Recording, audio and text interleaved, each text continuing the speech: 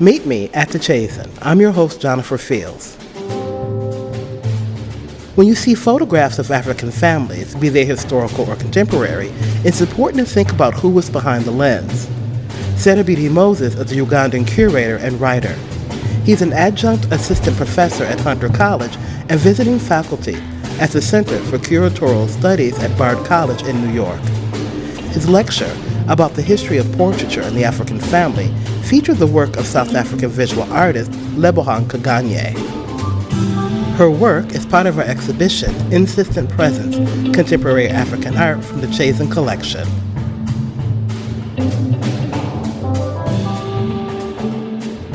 When we think about Lebohang Kganye's work, for me, it's not just about this kind of like urban setting and in which you have black middle-class families predominantly in the urban centers like Johannesburg, but you're thinking about a trajectory that cuts across the entire country and in several different urban areas. And that is where the difficulty lies, because you have to think about the lens through which the artist actually is making this work. It moves around a lot, and you have a lot of different ethnic groups that are spread out across South Africa. And so, I mean, coming from her family specifically, you may speak about one race or one ethnic group, but in a sense, when you get into it, in terms of the various movements of her people around South Africa, it's kind of challenging to really then understand the complexity and the layering. I mean, this work is really depicting some of those different, I mean, you see that she's going to get on a train, and the train will come and she'll go. And that is very important, because that sense of movement is not about just commuting, between Soweto and Johannesburg. It's also the way in which people in general travel across South Africa. And this means that if you're from one area and one social group, you enter in another area and find other social groups, even when they're black. So it has a kind of, how can I say, regional cosmopolitanism or like intranational cosmopolitanism, and I think that's very, very, very important.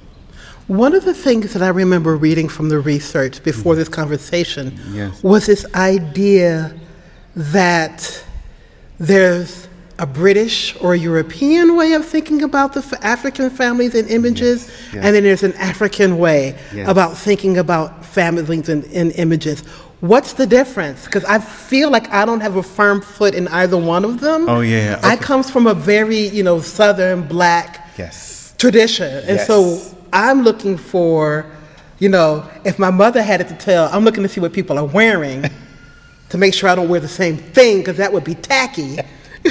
Or buying the same thing, because that would also be really tacky. So what's the difference between those two viewpoints of what or how the African family is then shared with a broader audience? Yeah, I think this is, of course, about exhibition making. It's also about how we view family albums.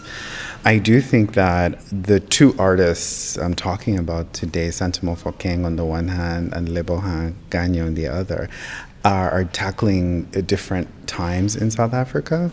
I mean, they're both artists who are specifically looking at old family photographs that are perhaps 50 or 100 years old. But Santuma Fokeng is on the longer end. And so with Santuma Fokeng, you have a Victorian understanding, a kind of black Victorian understanding of the family album, meaning that it has to do with showing, first of all, the family album is also part of the Victorian culture. So there's a kind of sense of the family photograph and, who is in the family photograph and the kind of constellation of the family, the father, the mother, the children, or husband and wife, or often you have these small configuration of singular family units in the family album, right? You're not going to see aunts and uncles and grandparents and that nuclear family sort of like tight little band. Tight. And if you look at Santuma Fokeng's Black Photo album, that's what you see. These tight nuclear families that are like husband and wife. One of the photographs I examined is called Cleophas and Martha. It's really the one that I shared with you all. It really has that sense of he's the minister. And that's his wife standing next to him, putting her hand on his shoulder as he sits on a chair.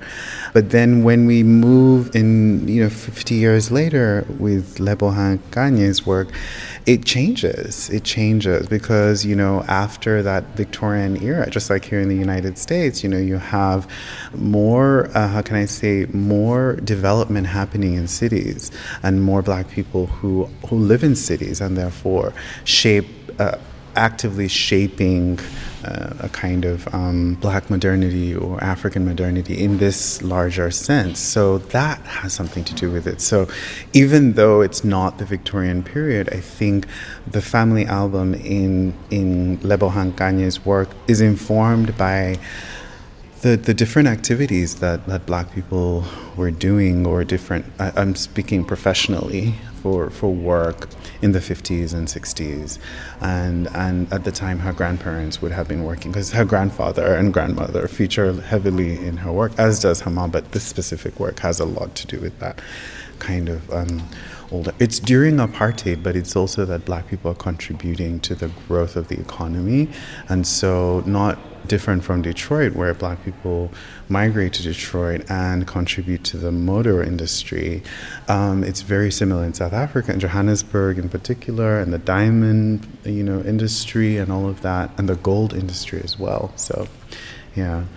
In her work, too, in looking at this piece, even though it's on another continent, the tableaus are familiar. Yes. I was talking to Margaret this morning about going with my mother to go help my grandmother and grandfather, and my mother would cut my grandfather's toenails.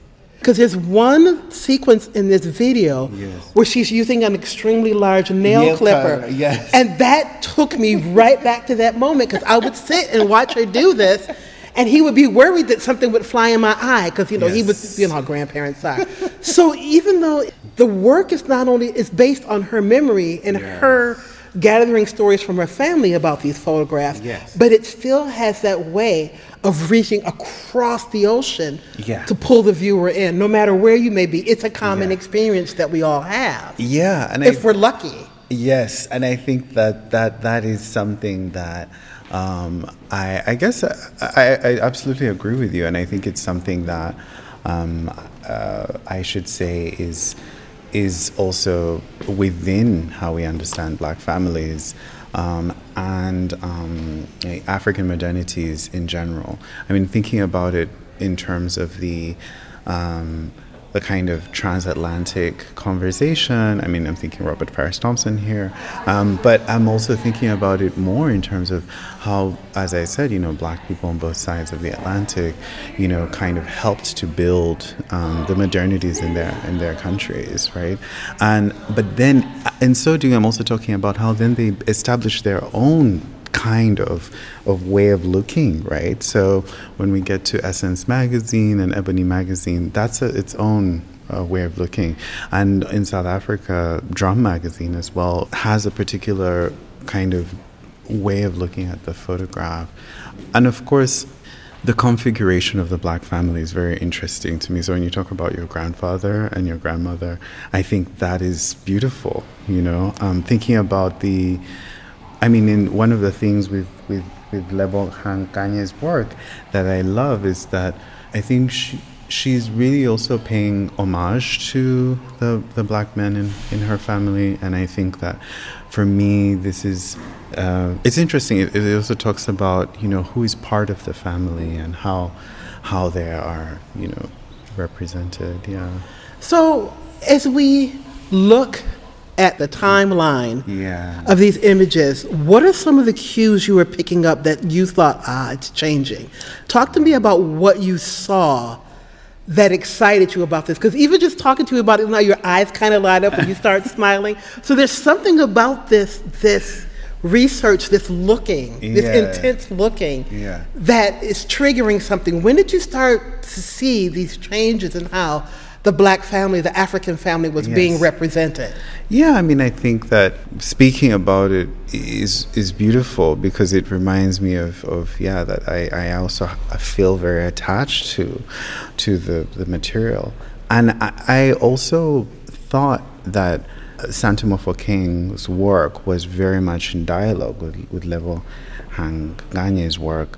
Not only did Santomofo King make and work with family photos and collect family photos, meaning he collected them from communities, in urban black communities in South Africa, but Lebo Hanganye also did the same thing in her own family, right? And that they're connected with this kind of field work strategy and all of that.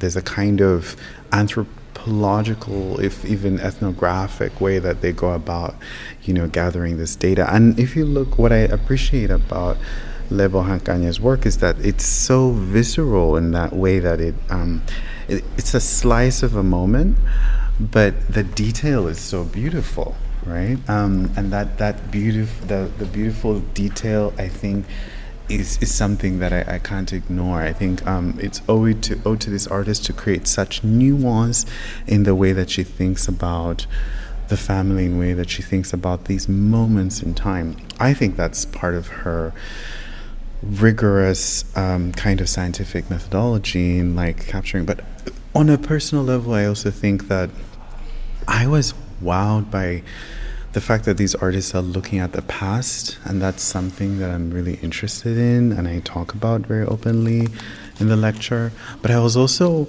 anxious about that, because what would make you so anxious? I think that people tend to misunderstand when artists in a position of narrating the past, because people don't often trust artists to be the ones telling the story. And so this notion that this artist is telling this very important history of black families and also black male and female workers working in these sort of gigantic industries and helping to build South Africa is not something that historians would run to the artist for, or people would run to the artist for. We often think it's historians who have the kind of privilege of telling history and telling that story. As if the artist's lens is somehow cloudy and the historian's lens is somehow clear, not understanding, or maybe not considering that the artist that's producing this work isn't doing it in a vacuum. They're talking to people. They're using actual physical ephemera from their own lives. And how is that story less authentic than someone, say, who hops on a plane and goes somewhere and decides to tell the story because they've been studying it in a room somewhere else with books that someone else wrote who knows when. Suddenly that is more of an authentic telling than someone who's lived, breathed, and is talking to someone who's lived, breathed, and experienced, and holding the actual photographs that some historian may have to dig through in a historical society for 30 years to find. I'm just saying, Serubiri, that's all I'm saying. Exactly. I'm not saying, but I'm saying. Yes, Jennifer, yes, it's true. But the thing that is also interesting about this is that that's what black artists and black curators are experiencing a lot of the time. They're not often how can I say? They're not often allowed, or they're not often. What's the word I'm looking for? I think there's a kind of word that philosophers use these days called epistemic injustice. And I think that means oftentimes that, when you say something that the other person, due to the fact that they feel either more superior, or more entitled, or will often try to deny or declaim what you're saying. And so a kind of epistemic injustice happens in that sense, complicated by race, complicated by gender, complicated by class, and complicated by many other things, right? And so I do think Black artists experience epistemic injustice, and I think Black curators experience epistemic injustice too, because they're not often seen as the truth tellers of their communities and their societies. Well, how could you be when I've been reading the books for 20 years and you just lived it?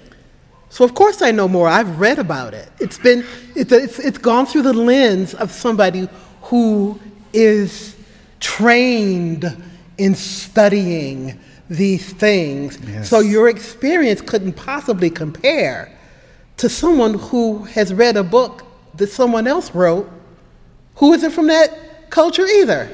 And the thing with Black curators is that Black curators are unusual because, thinking here about Margaret, but I'm also thinking of people like Thelma Golden. They're unusual because they are also interpreting and reinterpreting the work without knowing the historical facts of what that artist. I don't think that the curators of the second Johannesburg Biennial, in which Santa Mofo King's Black photo album was shown, Okwe and Wezor, Octavio Zea, had known anything about Black Victorians in South Africa during the 19th century, or the different churches that they belonged to, and how those churches contributed to literacy. He's an artist. Contributed. Yes. I see you over there. It's Jennifer. Hi. Hi, Malik. How are you? Good to see you. So I think that Black curators are I think that they are unusual. They're unusually brave because they dive into the work and they show the work oftentimes without fully grasping the entirety of the history that informs that work. And I mean not just art history, I mean that the cultural, political, social, economic history. And so, but the artist is perhaps even braver because the artist went in head first, So we are experiencing that, and I think as a Black curator myself, I feel very much this weight and this pressure. Who are you to tell this narrative? Why do you think that you tell it better than such and such a historian or such and such who gave you the right to speak about this or to do an exhibition about this? It's so interesting because it's all misguided or guided correctly, however you want to categorize it. Everybody's trying to get this information. Yes. And to me, sometimes the issue is ownership. Those who think they have ownership over it, for me, are always just a little bit dangerous. Yeah. Yes. Because if knowledge is becoming ownership, then there is some idea that there is only one way to interact with this work, and that just cannot be the truth. Yeah. So if I'm thinking that I have ownership over this particular photograph, that anything you say is not necessarily going to seep in, and then I'm not going to have the full picture. And it doesn't matter. It doesn't matter who you are when that happens. Yeah. I hear you, and I think that for me, it's really important that knowledge is at least one of the things that people have the right to. I was actually speaking to a cultural and literary historian today who helped me think through my lecture, and his name is Kwezi Mkize, and he teaches at Duke University, and we talked about the fact that when it comes to Black archives, there is this constant problem of information not being made public, right? And so the record on Black people often is one that in which the information is actually hidden, right? Not just out of the sheer desire to hide or to keep secrets, but the information is often just not made public. But you have to wonder what public institutions are willingly keep that information away from from the public. You have to really wonder about that, because this is something that the artists are showing us and revealing to us clearly. They're the ones who are breaking through those barriers to knowing things, because they are going into places, finding the archives that even the historians and the people who work in institutions have not been able to find, and they're the ones who have been able to dig out that information and make it available, right? So that, I think, is about being brave and a kind of epistemic justice, right?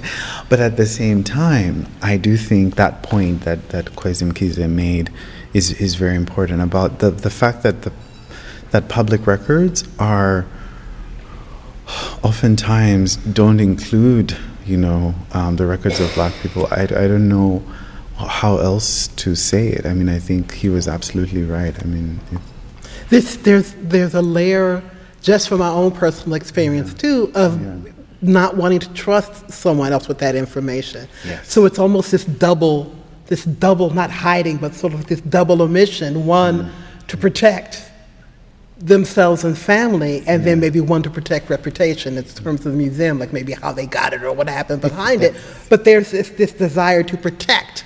And one, to me, seems more valid than the other.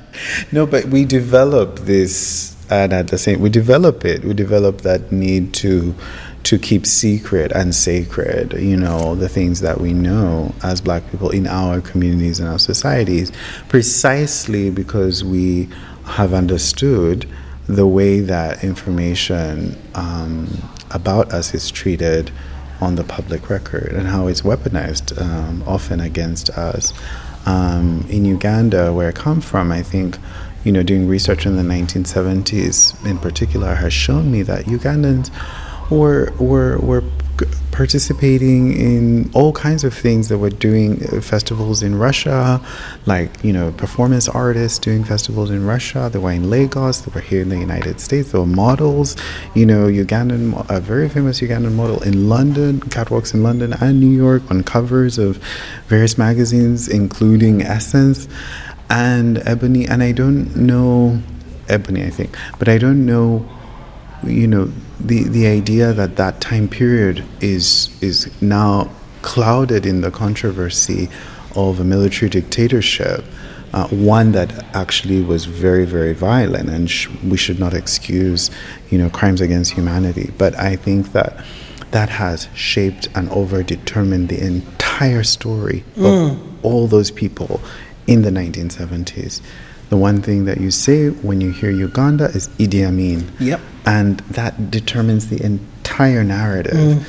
And so when it comes to those records of, artists, I think it's for me, it's a pleasure to try and dig these things up myself also as a researcher, because it means that you're getting at something that hasn't been given access. You haven't been given access to so easily.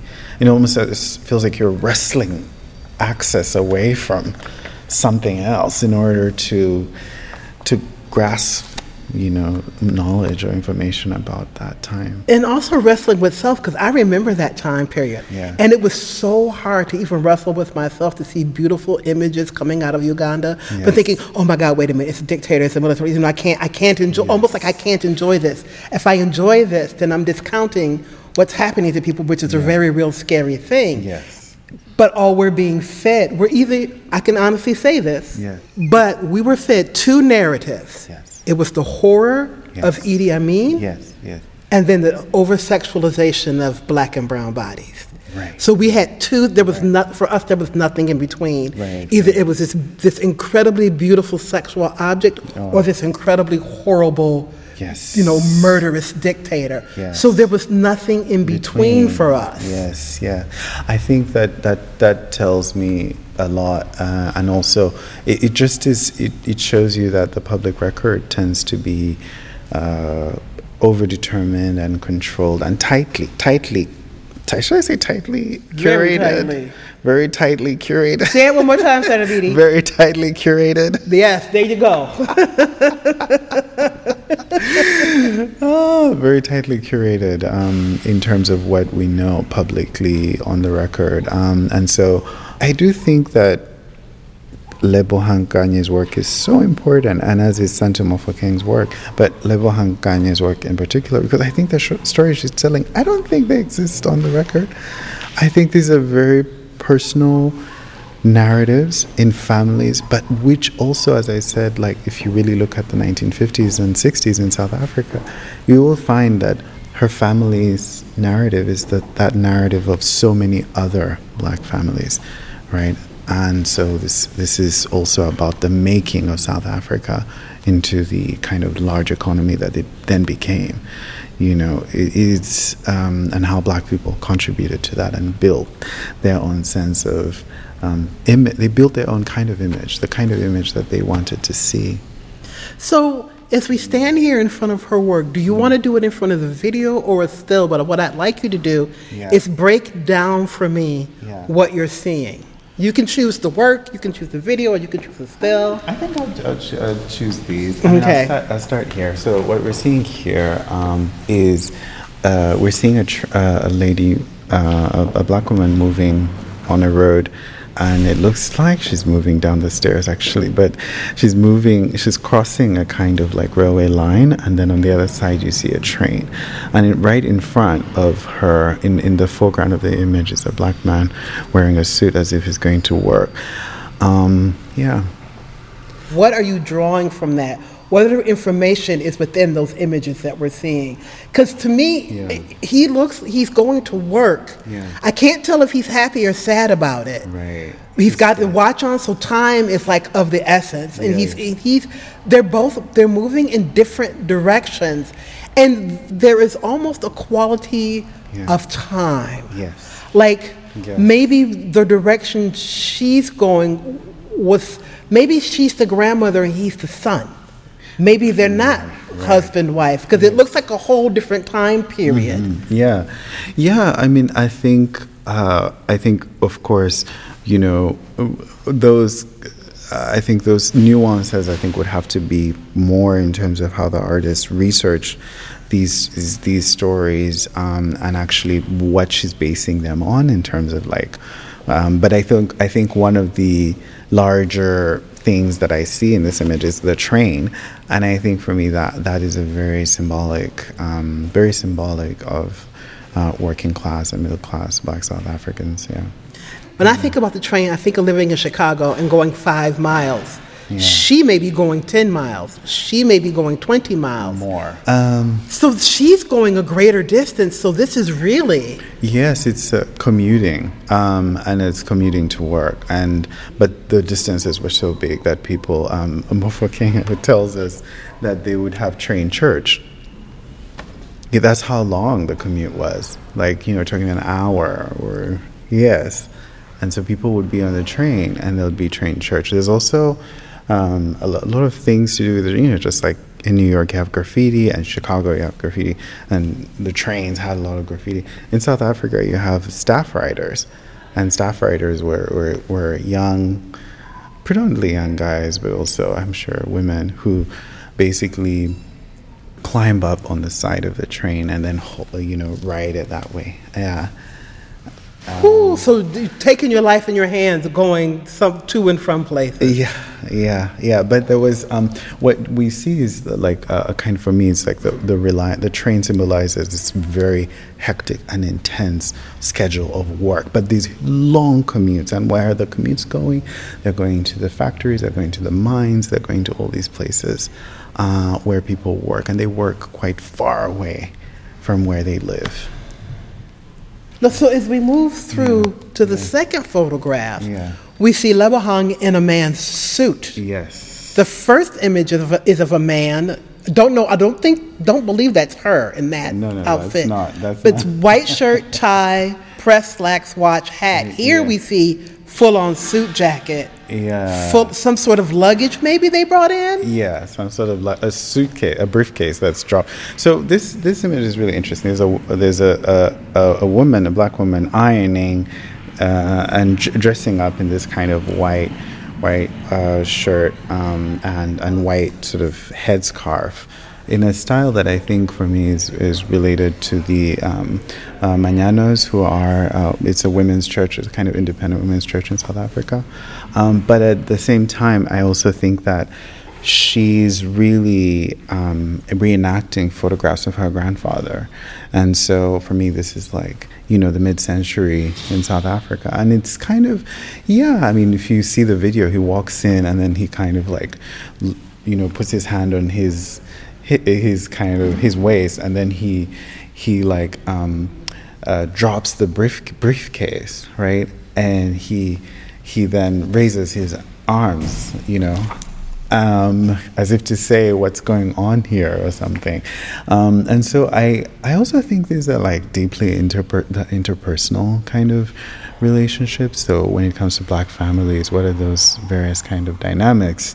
And again, I don't think it's the nuclear family, right?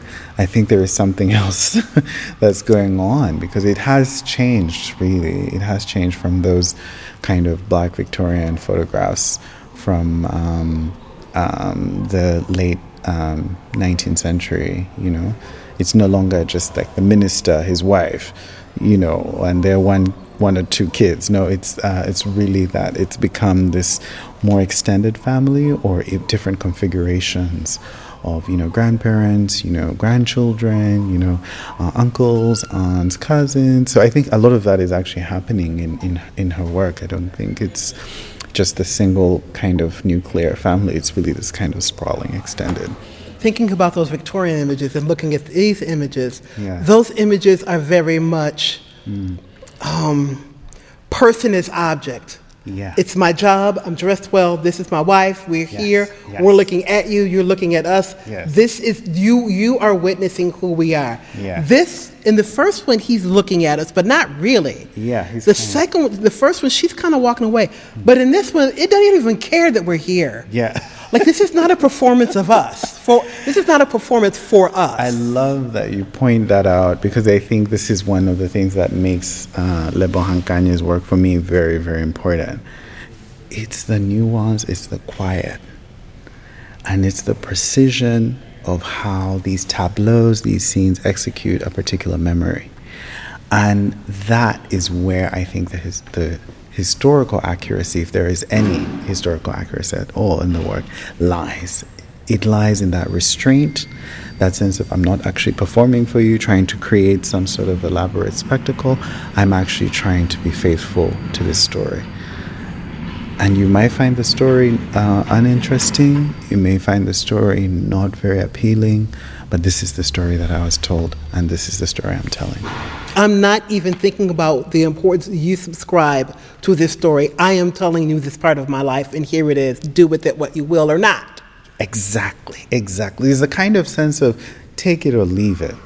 It's my story. Right. And I think that sense of calm and restraint is really beautiful. But it goes back to what you said, I think, about how the family photos and family archives and the records in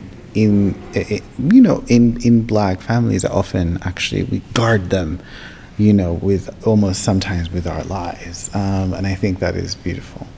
So then, are you seeing another shift as everybody walks, now that everybody has their little camera in their hands and they're able to, take a quick moment? Are you seeing even more of a shift now in terms of photography and how the family and how individuals are being represented now that it's literally in their hand?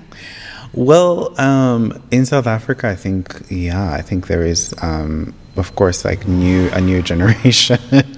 I mean, of which Lebohang Kanye is part of, but I think that her work is facing so much of the past, and that generation is really very, very active on social media, but also is very active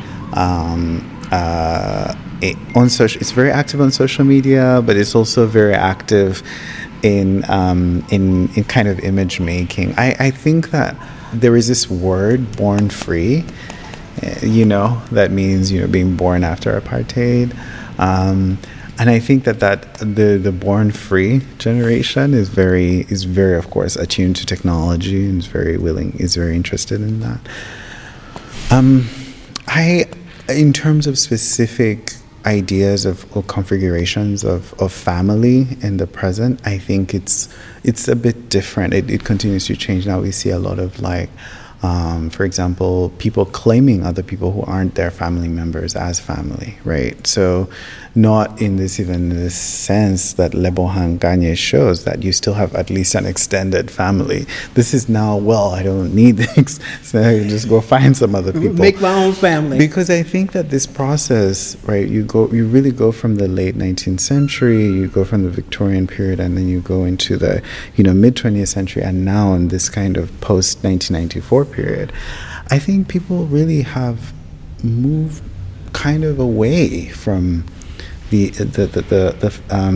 those sort of structures that were kind of holding the sense of community, and I think young people are not often feeling very tied to either their kind of again social group, whether they are Kosa or Zulu or Pedi, or they feel like their identities are to be made and to be built and to be established on their own. And oftentimes now it's really gender, sexuality, race. It's also, your kind of social milieu that you live in. And people create family in that way. So young people are claiming people who are not of their blood as family.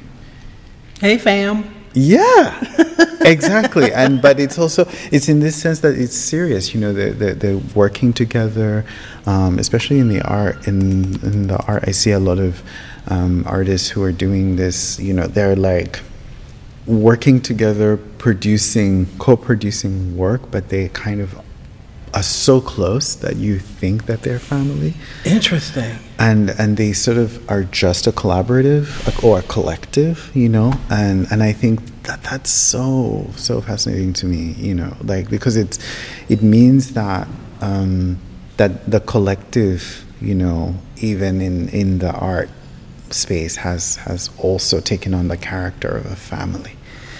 And if we're making work together, that means we basically have the same job. Mm-hmm. So I'm going to spend a lot of time with you, and so you find people who associate with each other in that way, who live that way. So Serubiri, your lecture is coming up. Yeah. I don't want to make you nervous. In about 2.5 hours. Okay. No need to feel any pressure. So what are you hoping rings with this audience? Well, the first thing I really wanted to do was to just give a sense of this history. And I think that for me, it was important to show artists and to champion the work of curators.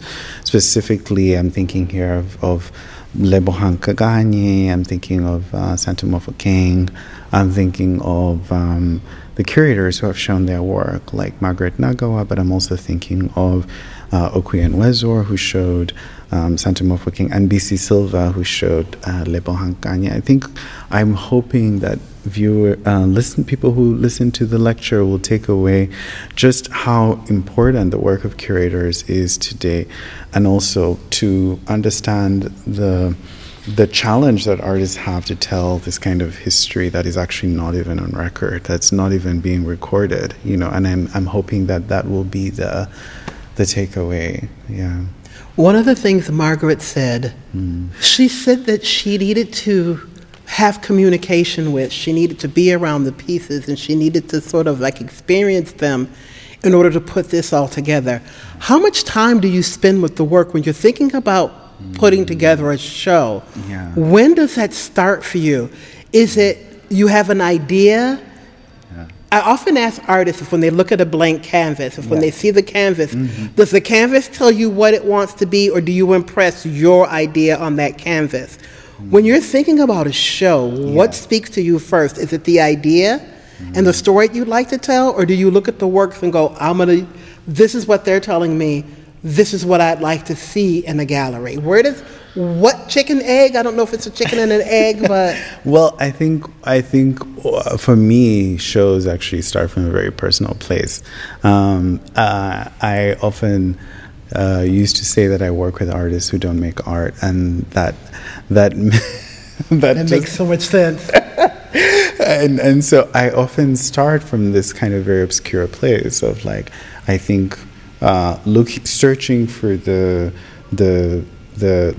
birth of the work as opposed to the final work, and I think I want to sort of act in that way as a kind of as someone who is meeting the artist in a kind of a serious moment, right?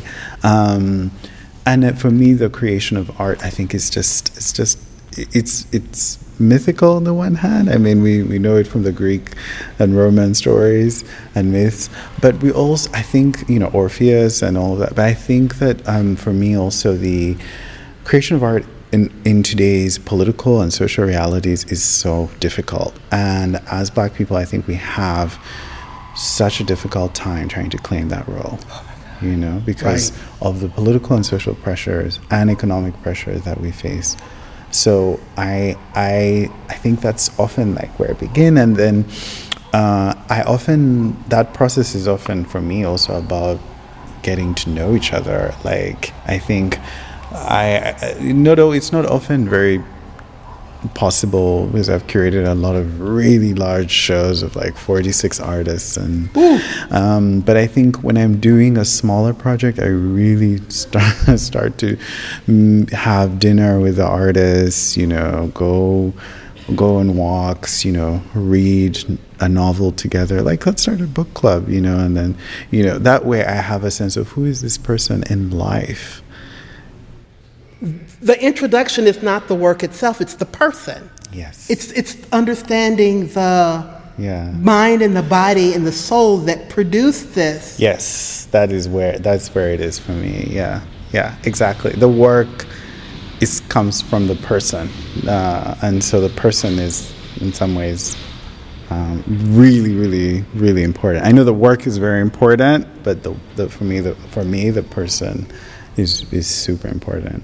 Yeah. It's always easier to take up and understand a different language when you spend time with the person that has that native language. Yes.